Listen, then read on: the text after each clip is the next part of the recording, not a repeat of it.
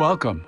This is David Barris, President of the American Association of Bank Directors, host of ABD's Calling All Bank Directors podcast.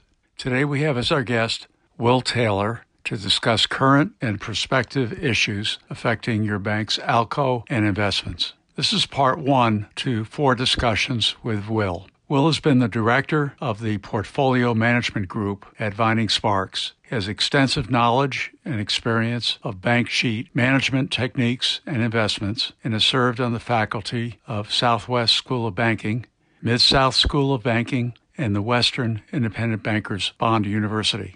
Please let me know if you have any follow-up questions by contacting me at dbarris@aabd.org.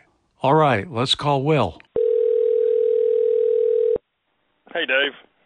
Hey, Will. Welcome to ABD's Calling All Bank Directors podcast. Great to be here. Thanks for having me. Will, you've correctly called interest rate cycles for almost 30 years. And in bank boardrooms since the late 80s, you've advocated that the U.S. was in a deflationary cycle. In 2019, you predicted that an economic shock was coming in next year that would take the short-term rates to negative levels. Yep, that is exactly what happened, unfortunately. Well, what do you see happening in the next year, and how should the bank boards prepare for the remainder of 2021 and 2022? That is a great question, and first I want to thank the American Association of Bank Board Directors for having me on this call. And it's interesting, as I meet with bank boards around the country, one of the things that I'm always asked is where are interest rates going to go? And that's a good question, and no one really knows that. I've just been very lucky in terms of advocating a deflationary outlook for since the late 80s.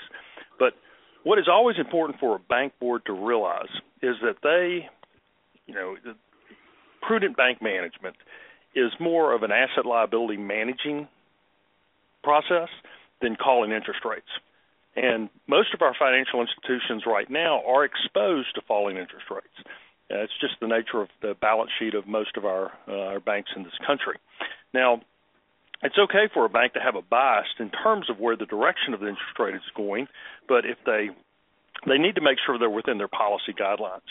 Now, we have a lot of situations that are kind of occurring right now that are going to impact financial institutions. And those are, we see roughly a debt that is skyrocketing. I don't think we've ever seen the trillions that we've got taking place in 2020 and 21. That is going to be a drag on the economy eventually, I believe, and that will keep rates low for a long time period. So that's where I really see, in terms of the big picture, that banks need to be sensitive to what they're exposed to, and in general, banks do very well in a rising rate environment, but it's the down rate to flat rate environment that they have the most exposure. So that undoubtedly also has an impact on net interest margins.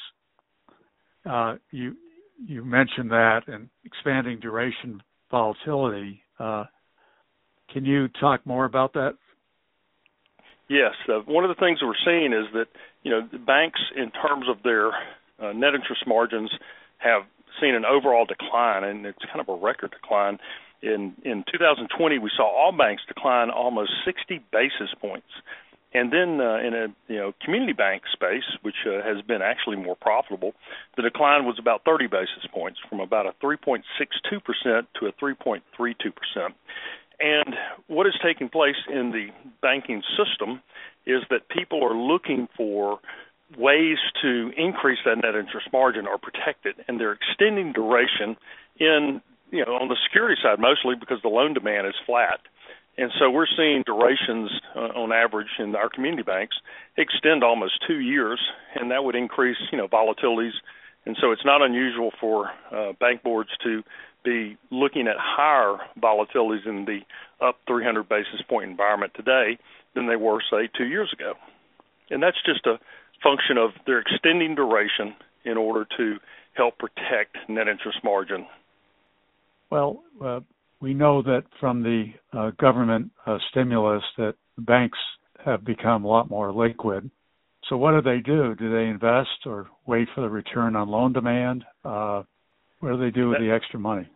That is a great question, because that's being asked around the boardrooms right now. You know, they're sitting with almost earning zero on their deposits, and the deposits in the non-maturity deposit sector have grown to levels that we haven't seen since the 70s.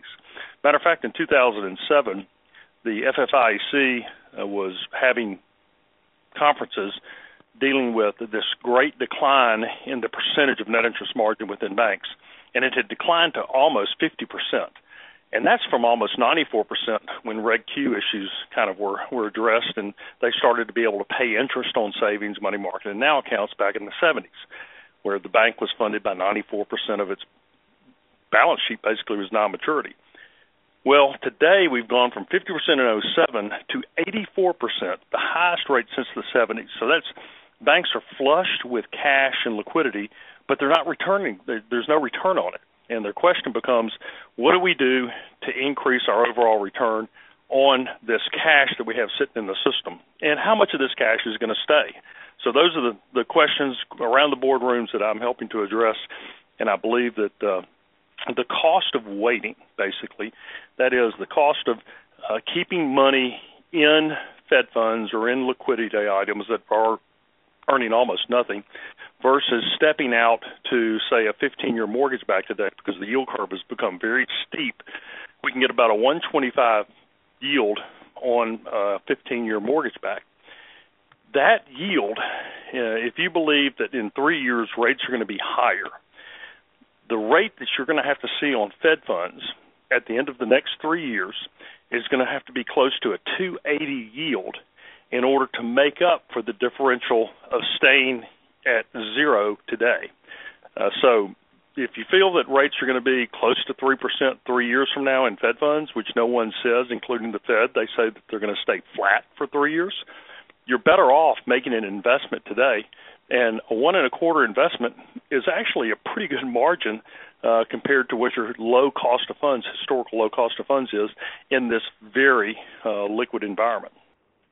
Well, I still remember prime rate at 18%, so that big difference, huh? Yeah, absolutely, and that's when deflation started. When Volcker came in and he said, "I'm going to kill inflation," he did, and then Reagan came in, and that's where the deficit started to grow.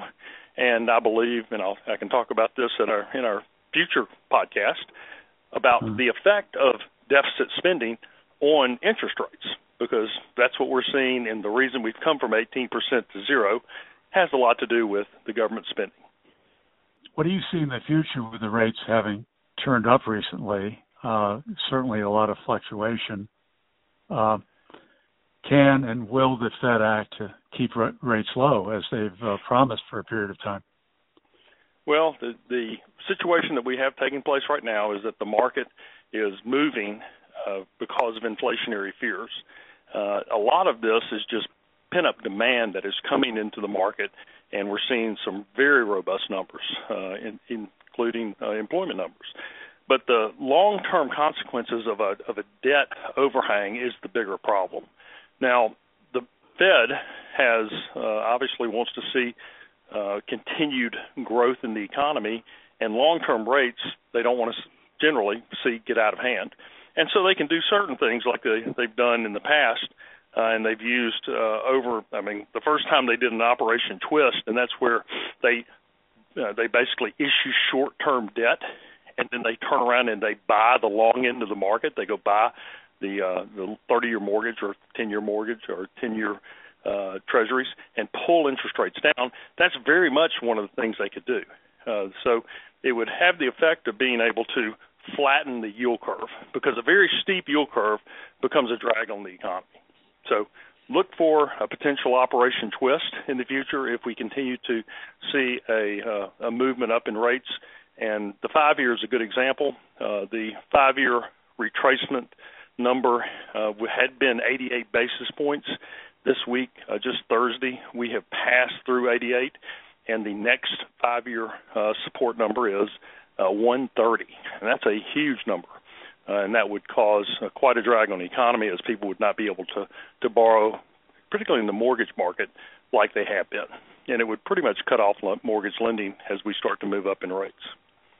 Well, I'd like to reserve the remaining questions for our next couple of podcast episodes.